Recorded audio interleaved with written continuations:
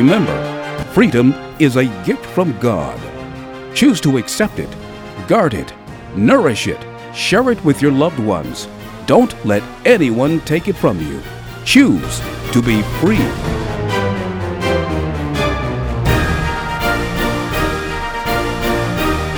Learn how to choose freedom with your host, Dr. Baruch Plattner. Welcome to the show, my friends, and Happy New Year.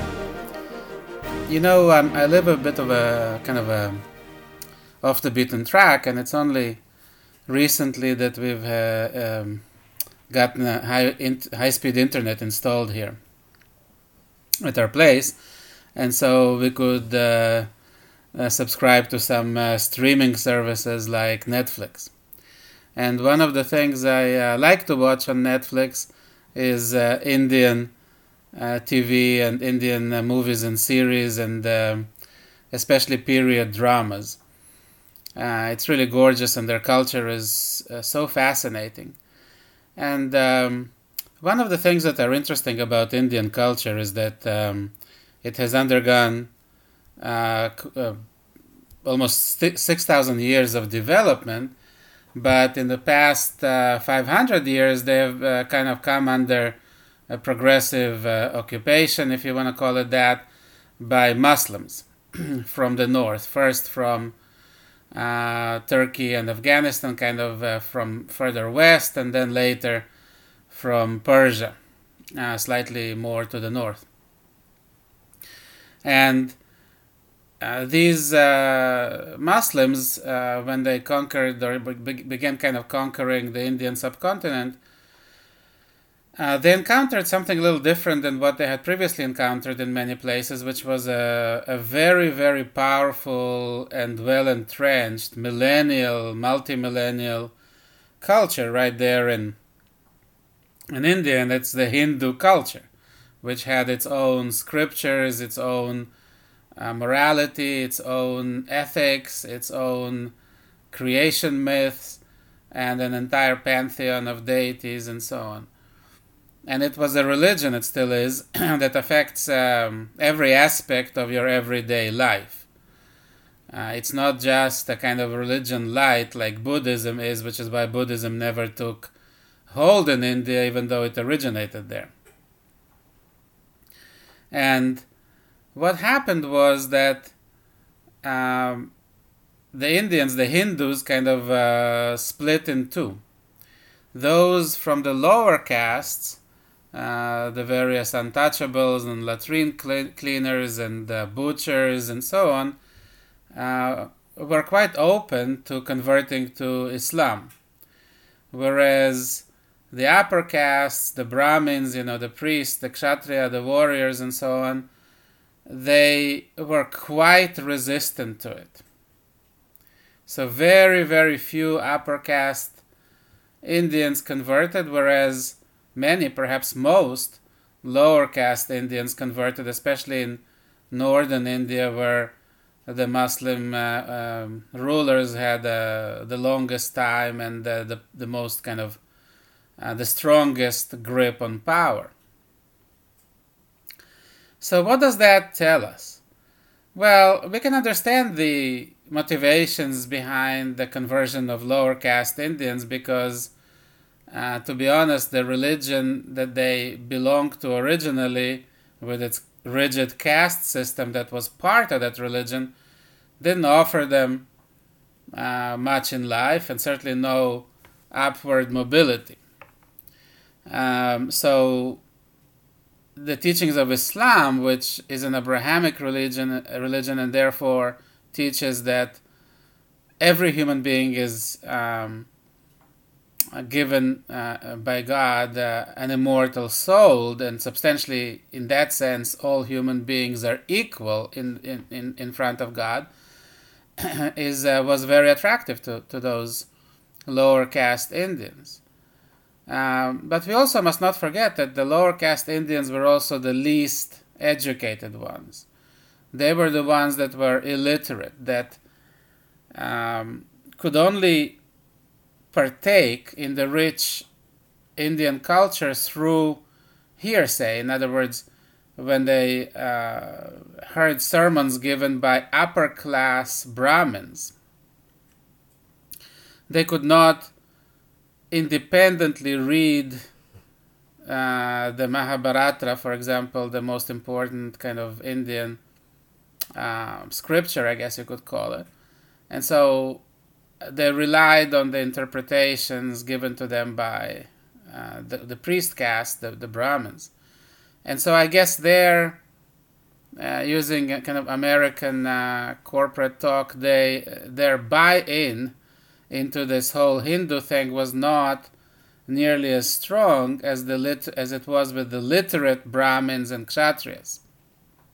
And so they were, as the Talmud would call it, an empty cart or an emptier cart, which was ready to receive the teachings of Islam, whereas the Brahmins and the Kshatriyas were already so full of the spiritual baggage, if you want to call it that, then there was simply no place for anything to replace it or supplement it, so they rejected it.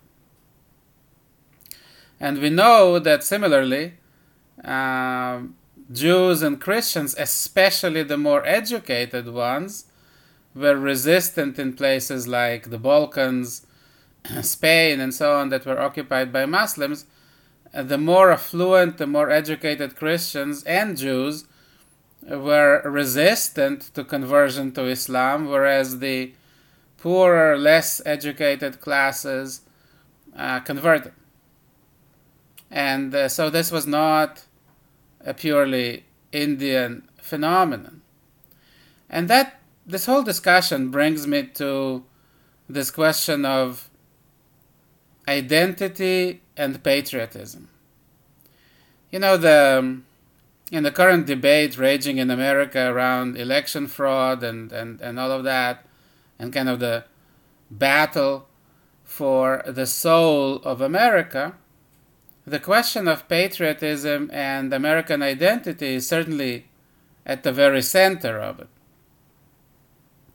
And what I notice with the people that are perhaps on our side, people who voted for President Trump, people who call themselves conservatives, Republicans, you name it, what I notice with those people is that as they are struggling to define their patriotism and to define what separates them from the left wing of American politics, they grasp at two things. One is the Constitution, and the other one is an external enemy, which used to be Russia and now is China. And both of these are woefully inadequate as the defining attributes of what it means to be an American patriot, and I'll tell you why.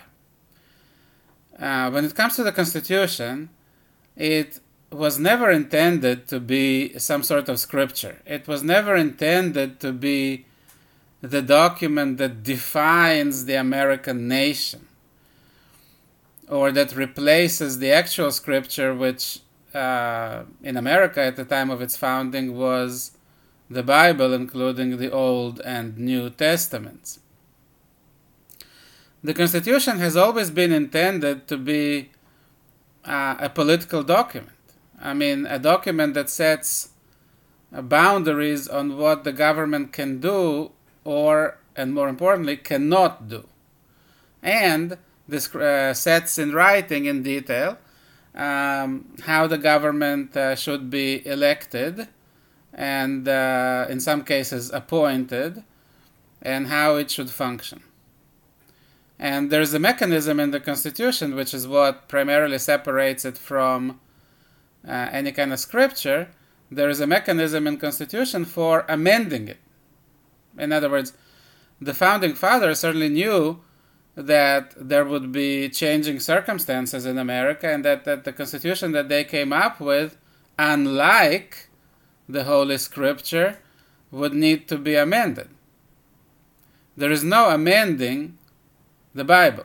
no matter how much the current Pope or all the ministers, priests, and you name it, that hang the gay flags around their churches and so on, no matter how much they may wish to amend the Bible and how much they ignore the Bible as it's written, the Bible, the Holy Scripture cannot be amended by the very definition of its being holy. I mean, the fact that the Bible, especially the Old Testament, survived almost entirely unchanged for close to 3 millennia, at least 2.5 millennia, was precisely because it was sanctified, and therefore changing a single letter in it was the greatest sacrilege. And the reason that Holy Scriptures cannot be amended is precisely because they are the living Word of God. In other words, we human beings certainly cannot undertake to amend it. And the Scriptures talk about fundamentals of what it means to be human, or in case of the Old Testament, the Tanakh, the Jewish Bible, it talks about what it means to be a Jew. These things are eternal. They are not subject to the shifting sands of time. They are not subject to people's evolving perceptions of the universe or things like technology. But the Constitution was certainly not designed to be Holy Scripture. It was designed to be a living document, even though the Founding Fathers intended it to be rather conservative in a sense, in the sense that it would be fairly difficult to amend. They wanted the amendment process to be rather tedious so that it would not be amended frivolously or based on some ad hoc shifting majorities that would just decide to do this and that kind of on a spur of a moment. And actually, however, this kind of did happen, for example, with prohibition. There was this temperance movement, and these ladies were marching, and they really disliked it that their husbands went drinking whiskey in saloons instead of coming home and spending time with them, which is understandable. So they decided that they would put strong political pressure on the political leaders in America and amend the Constitution to ban the production and sale of alcoholic drinks substantially. Well, we know that it didn't really turn out that well.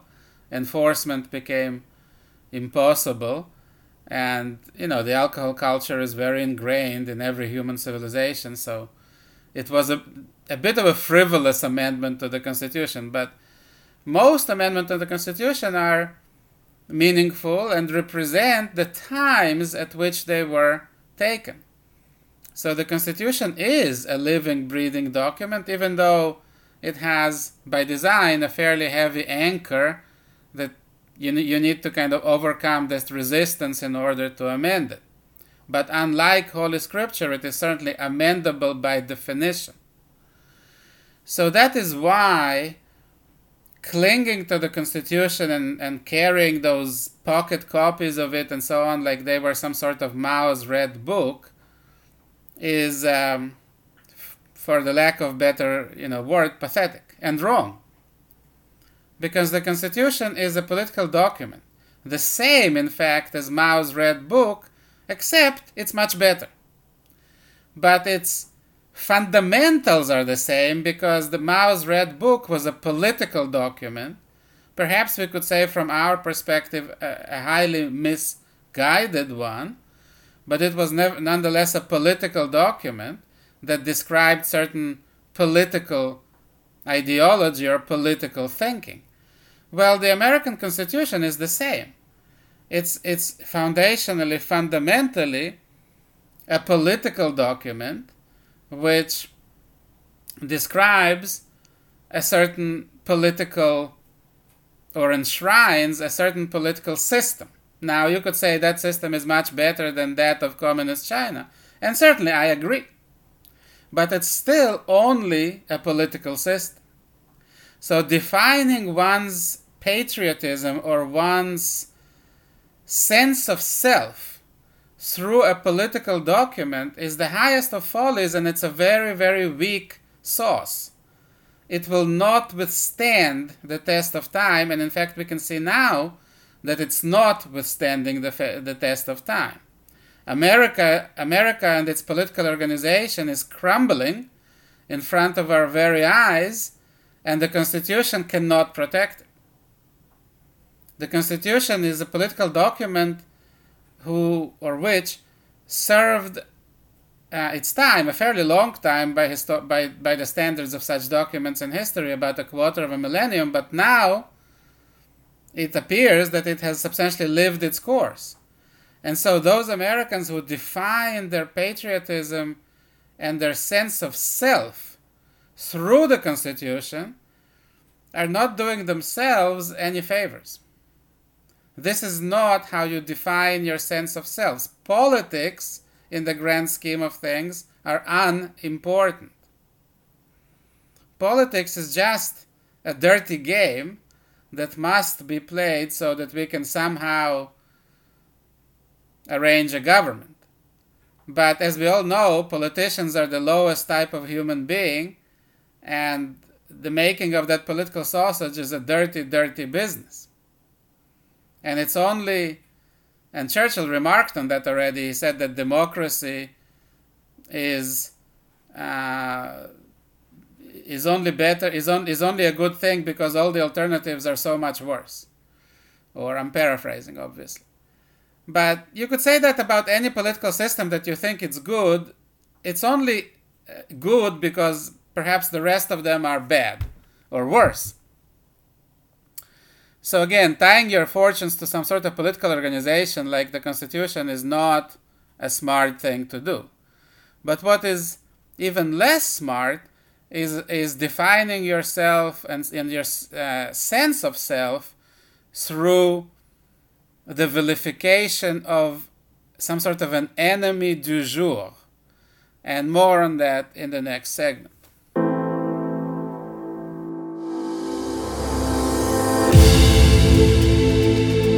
My fellow Americans, our mission here at AmericaOutloud.com is clear. We're here to defend our founding values and principles at a moment when they are under unprecedented assault, and to cover the news objectively and offer intelligent commentary on the challenges we face as a nation. You can tune in and join our family of listeners 24/7 in this vital crusade. Our apps are on Apple, Android, or Alexa. Find us on iHeartRadio or our world-class media player. It is a fight for the soul of humanity. America Out Loud Talk Radio is the voice of liberty and justice for all.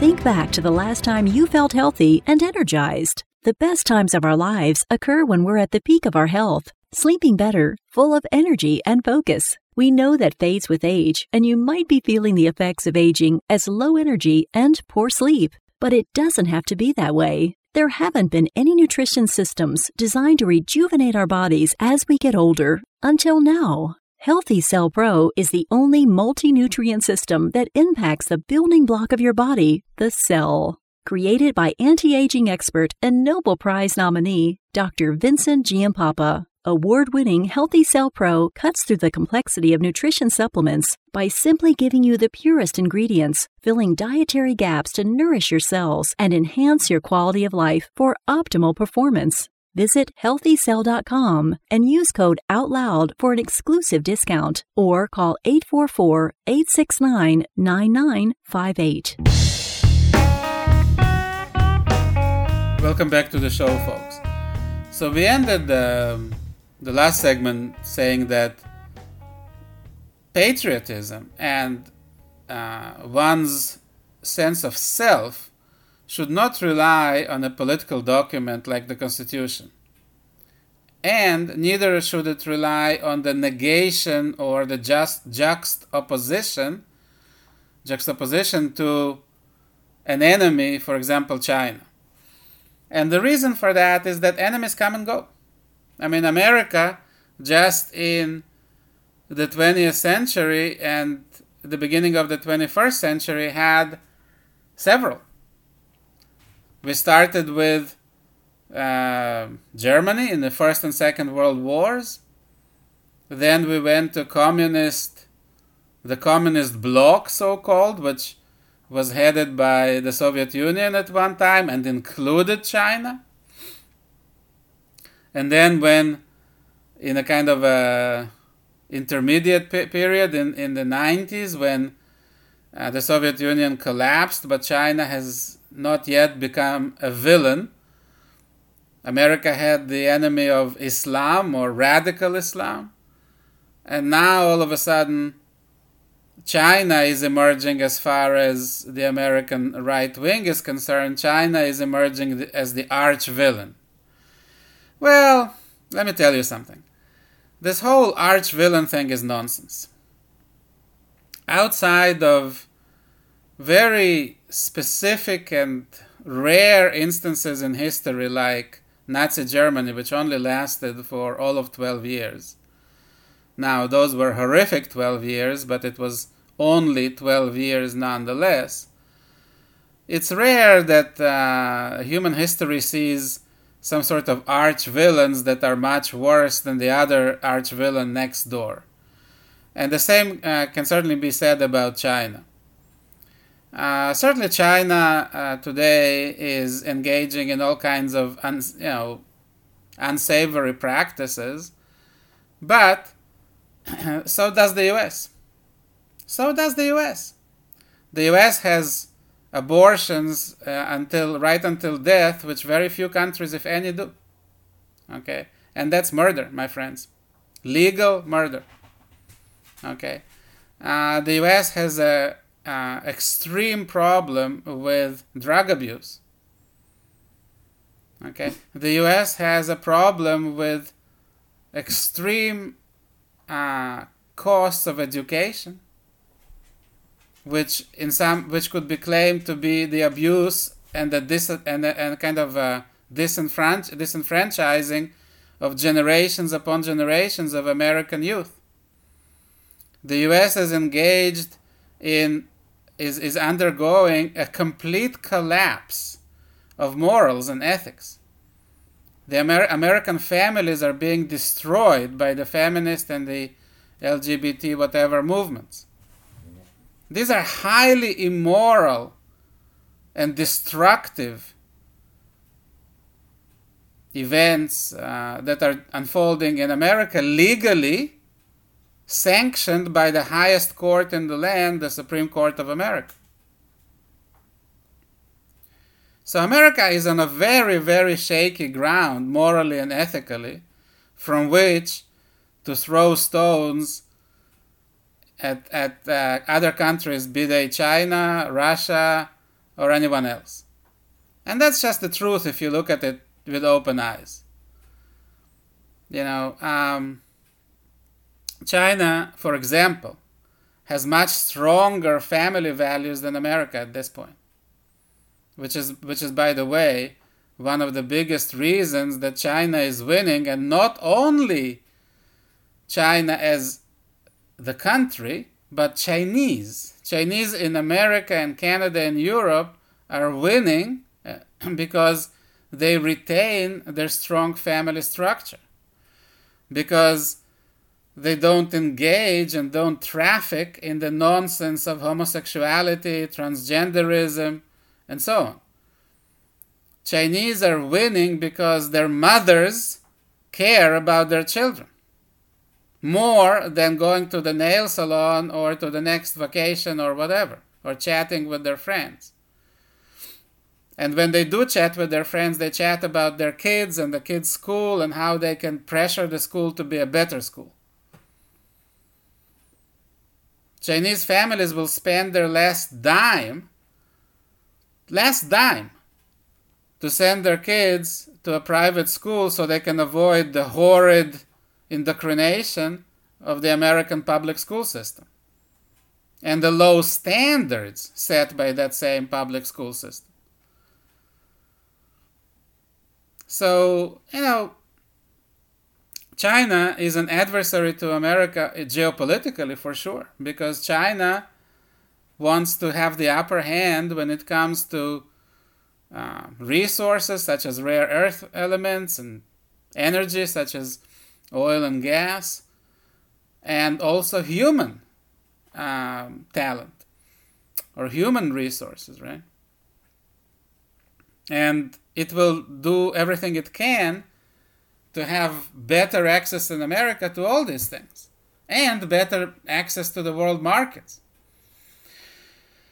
But at the same time, China is an adversary in the same sense that the Soviet Union was an adversary, in the same sense that Germany was an adversary. And I guess in my previous exposition about America's arch-villain enemies, I forgot about Japan, which for a while, albeit a brief while, only about 4 years, was number one between 1941 and 1945. Japan was number one on the list of America's arch enemies, and it was vilified just like China is today, if not more. And now, of course, it is an American ally. So self-definition via some sort of a negation of an enemy is another fairly dumb idea. And the trafficking on this, in this, by the American right now, is also pretty dumb. You cannot define yourself as the negative of your enemy. You cannot define yourself through your adherence to some piece of political documentation in the mold of the American Constitution. Your sense of self as a human being does not depend neither on your enemies nor on any political system. Your freedom does not depend on your ability to elect your political leaders.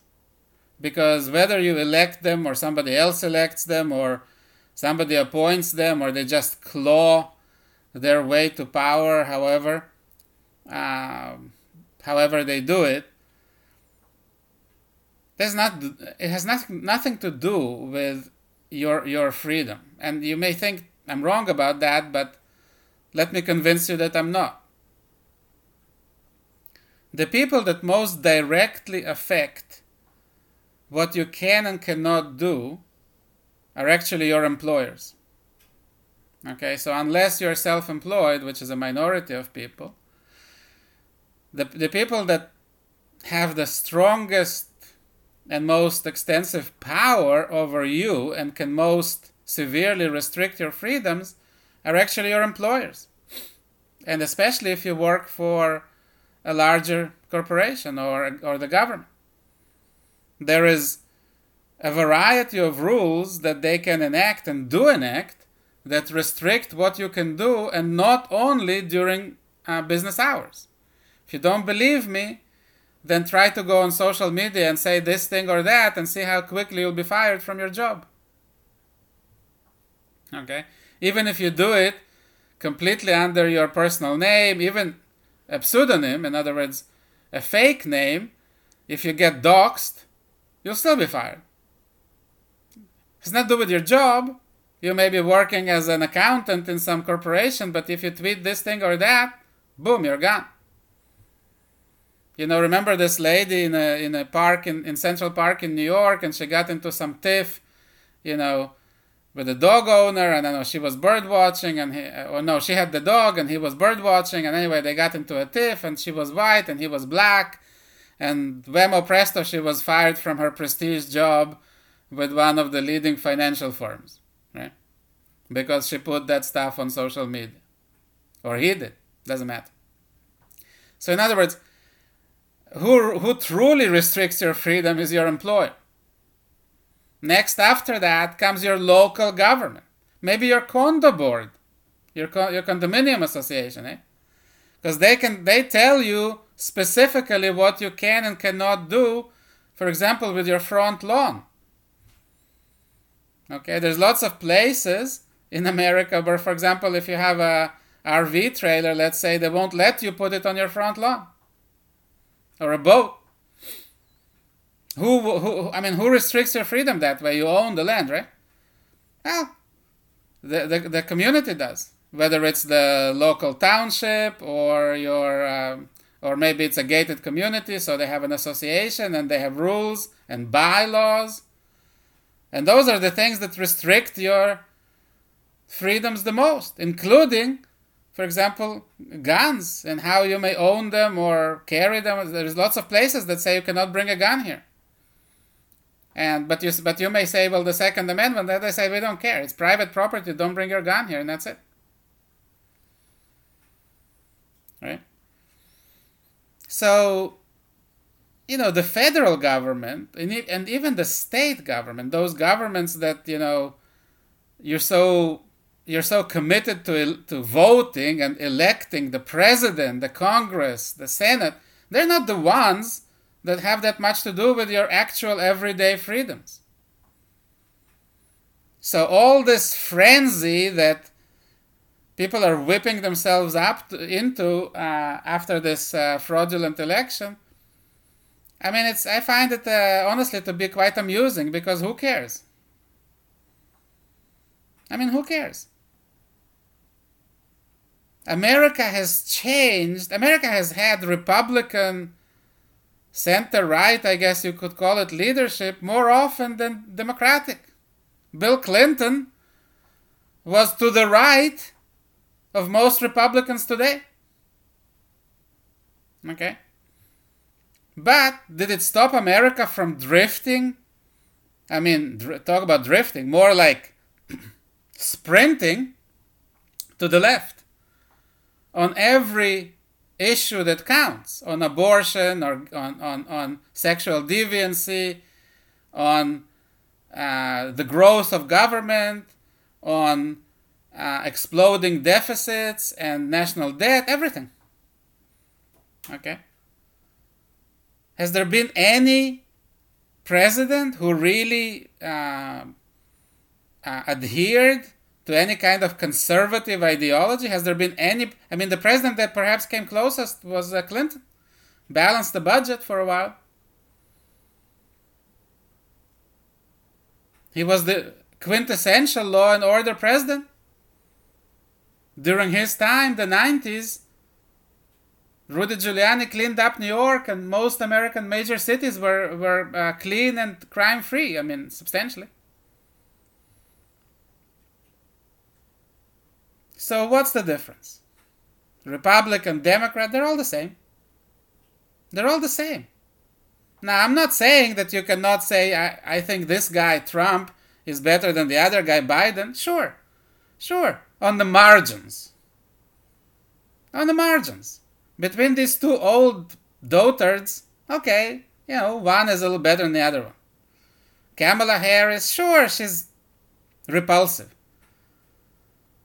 But what, Marsha Blackburn, the senator from Tennessee, she's somehow some sort of a paradigm of virtue? Of course not.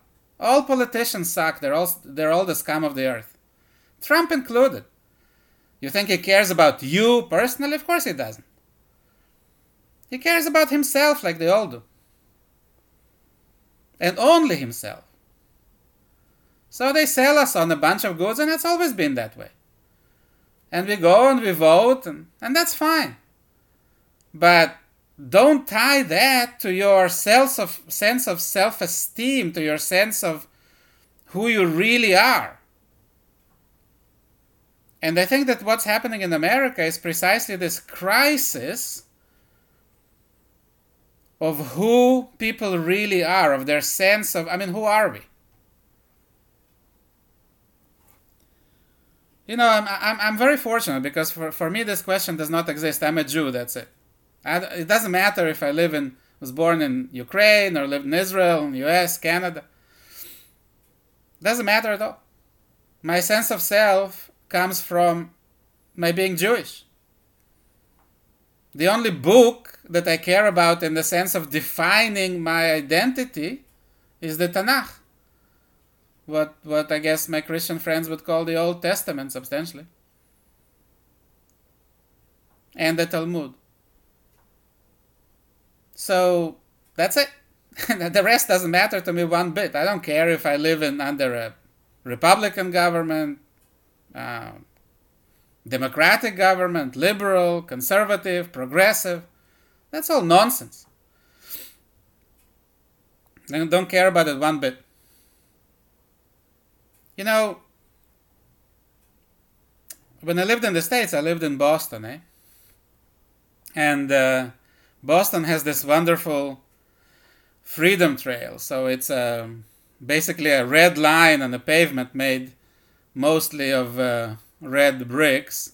In some cases, literally painted red on the asphalt.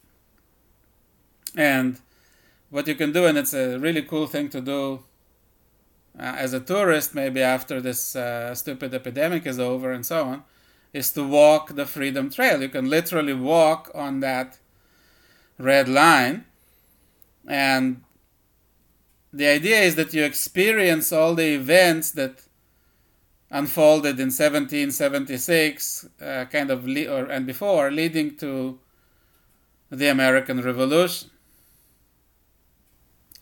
And there is the ship, the Constitution, and there are many more attractions, and one of my favorite ones is actually Paul Revere's house, and it still stands just like it did in 1776, and it's a museum today. You can visit it, and actually, if you go to the Boston Museum of Fine Arts, you can see lots and lots of Paul Revere's actual handiwork in silver and in pewter, and it's exquisite. I highly recommend it.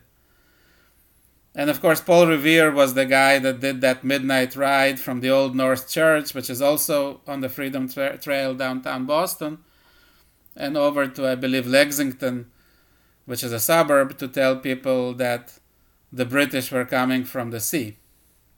Right, or something like that. So, in the next segment, because this segment is soon ending, we'll talk a little bit about Paul Revere and his sense of self. Join me in the next segment.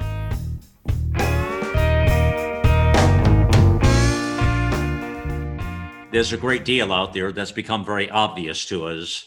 The crime, the destruction of our cities, the defunding the police calls, the tearing down of America's monuments, the corruption.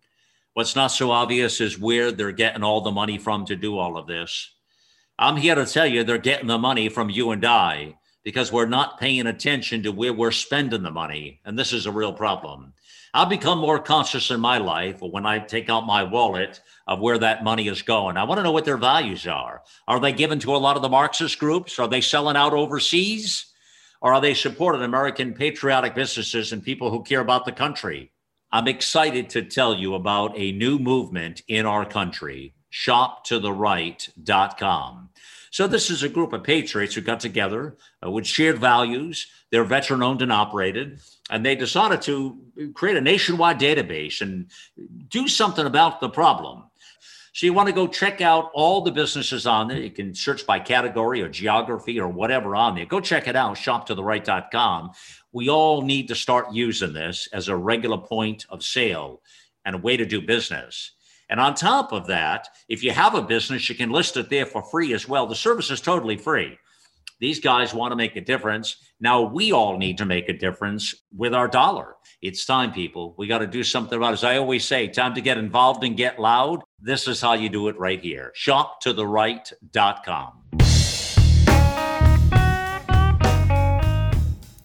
Welcome back to the show, my friends.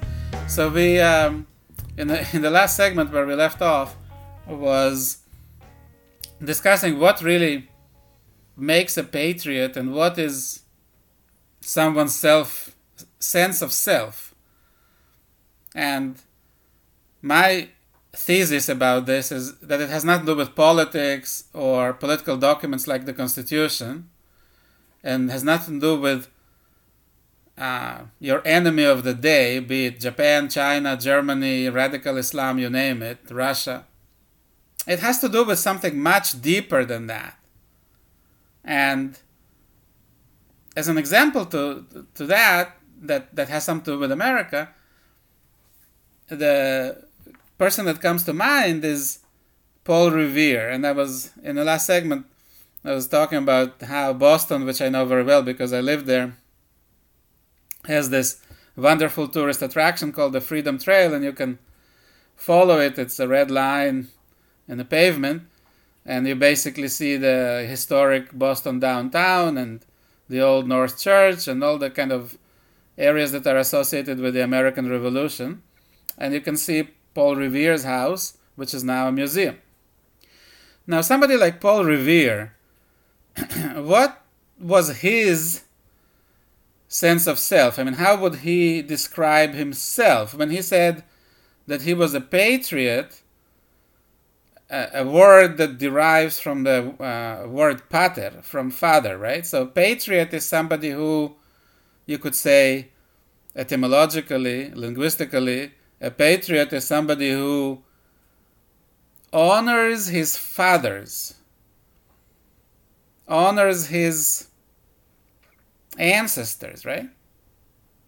So it's a powerful word, right? Because it has a lot to do with the guys, the men and women who produced us, the generation living today, and has nothing to do with any piece of paper or parchment or with any political system or with who our enemy at this point in time may be. Right? The word patriot refers only to generations past. Okay? The word for the English language has a bit of a problem with the word for your home country. Is it motherland, fatherland? You know, in Hebrew there is a word muledet. Muledet means where I was born, where our nation was born. And for every Jew in the world who is worthy of that name, the only place that is our muledet, our fatherland, motherland, our native land, is of course Israel. We can be citizens of this or that country, but our native land is always Israel. Otherwise, we're not Jews. So, when you talk about Paul Revere, you have to ask yourself, when he described himself as a patriot, what was his native land? To which ancestry was he laying claim? And I think this question is not very difficult to answer. His native land was first and foremost Massachusetts, the Massachusetts colony. And second, not second in terms of importance, but maybe second in terms of, how should I say, the hierarchy of belonging was America. In other words, the 13 colonies that were settled by the British. But this is a very important point, because America at that time, North America, in 1776, had a bunch of different polities or different areas. The biggest part of North America at that time, in 1776, belonged to France. Okay, it was the La Nouvelle France, the New France, which extended from what today is Nova Scotia in the east to what today is Toronto in the west and down the Mississippi Valley, all the way to Louisiana. So the 13 colonies were kind of bounded on all sides by this new France. Other parts of North America belonged to Spain, like Florida. Okay? And then, of course, the biggest part of the continent, the prairies, the West, was still under political and physical control of Native American tribes or nations, or however you want to call them. And in 1776, in places like Kennebunkport, Maine, there were still frequent attacks by local native tribes on the white settler population there. So when Paul Revere said, "I am American," did he believe that he belonged to, that word American encompassed the French parts of America, the Spanish parts of America, or the native parts of America? And the answer to that question is absolutely no. It's negative. Paul Revere did not for 1 second felt that he had anything to do with the French who settled in Nova Scotia or in Quebec, what today is Quebec, and then was called Canada, or Lower Canada. Neither with the French in Louisiana. Neither with the various native tribes. When Paul Revere said, "I am American," he meant only in the sense that he belonged to the British colonies in America. So in the hierarchy of his patriotic self-definition, what underlay the word America was Britain. After being, what's the demonym for Massachusetts? I'm not sure. I should know. But after being from Massachusetts and from America, by which he meant only the British colonies in America, under that, Paul Revere's self-identity was British, English. And his not far removed ancestors certainly came from England. The language he spoke was English, of course.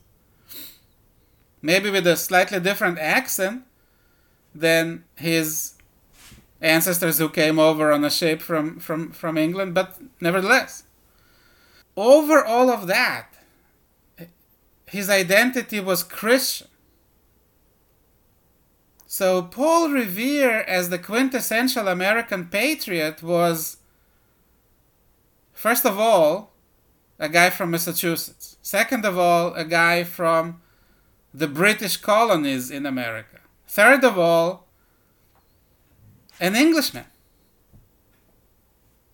Not in the sense that he felt allegiance to the British crown, which clearly he did not, or at least he renounced that allegiance, or he felt that the British crown betrayed him and was not worthy of his allegiance.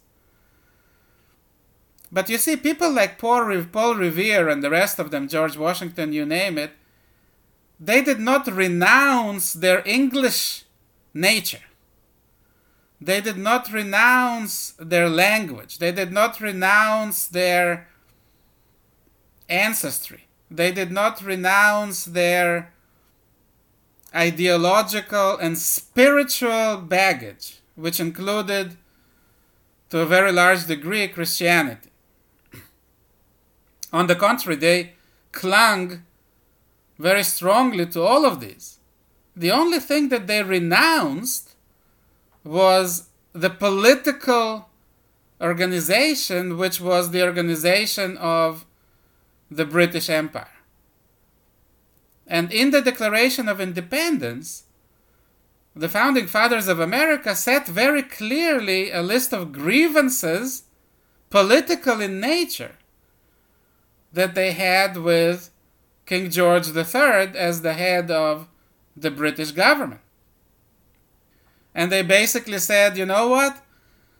This political system to which we have hitherto belonged is not working for us anymore. In fact, it has engaged in all kinds of acts that we find repressive, oppressive, and unfair. And because we don't like this political system, because we find it odious, and in fact impossible to bear, we're going to rebel against it, and we're going to form another political system, a different political system, which we find to be more just and more capable of acting in our own self-interest. But what the Founding Fathers precisely did not do was renounce their nature as belonging to this tribe of English people, with everything that that implies. In fact, we know that in parts of North America that were settled by the French and the Spanish and the Portuguese, North America and South America, it was only the British colonies that did everything they could, and successfully so, in not mingling with the native populations or with the population of African slaves that they imported.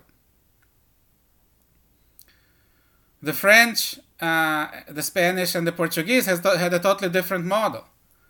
The Spanish and the Portuguese actually promoted the mingling of populations, and I'm not assigning to it any positive or negative signs, I'm just saying. And because of that, the population in South America, actually from Mexico, which is in North America, and all the way through Brazil and Argentina and so on, is completely mixed between the Spanish and Portuguese white so-called European settlers and native, I guess you could call Indians, and black African slaves that were brought there to work the sugar plantations and so on. In French Canada, there is a whole kind of category called métis, which are mixed native Indian and white race people, I guess you could say. Even though France made somewhat of an effort to import filles à marier, they call them, women to marry to New France, so that because they weren't that happy with this, I guess, crossing between French white settlers and the local native population. But when it came to the British colonies, that was very, very much frowned upon, rightly or wrongly. But what was the reason for that? The reason for that was that the British colonists, even though second, third, whatever generation, felt themselves very much part of that British nation, even though they had nothing to do with it. They wanted nothing to do with the British political system, and fought very hard from 1776 to 1781 to replace the British political system. In other words, to replace the British colonial rule with their own self-rule that became known as the United States of America. But when you look at Americans today, what is an American patriot? I mean, Americans today, only a minority harken back to some sort of British settlers, right? Most are from other places in Europe and other places around the world. And so there is a kind of a, and also I should say, while many Americans are still Christian, they're not Christian in a sense that existed in 1776. In other words, Christianity does not fill their entire world. And for some people it does, not for many, relatively speaking. And then there are Americans who don't care about religion at all, and Americans who belong to other religions, such as Islam, Judaism, Buddhism, you name it. So when it comes to self-identity, to this word patriotism, well, my question is, what ancestry, which is implied by that word patriot, is being adhered to? Right? It's an open question that I cannot answer. But I think that the collapse that America is experiencing right now has everything to do with the fact that the definition of American patriotism went all the way from being very strong to being substantially non-existent. It went from Paul Revere, who knew exactly who he was, and hence it was easy for him to say, I am a patriot. He knew what he meant when he said that. But today, many people in America who say we are patriots, what is meant by that? To go back again to this whole constitution thing, which is nothing but a political document that has been substantially emptied of its original meaning and can be further emptied by amending it, and the body that is supposed to guard it, the Supreme Court, has done nothing but ruin it? That is not close to being enough. Saying that China is bad, that doesn't make you a patriot. Today China is bad, tomorrow somebody else will be bad. So what is it then? What is it? Because unless America can define itself again, there will be no recovering it as a nation. Right? And honestly speaking, I don't think that will happen. I think too much has been lost. See you next time, my friends. Stay free.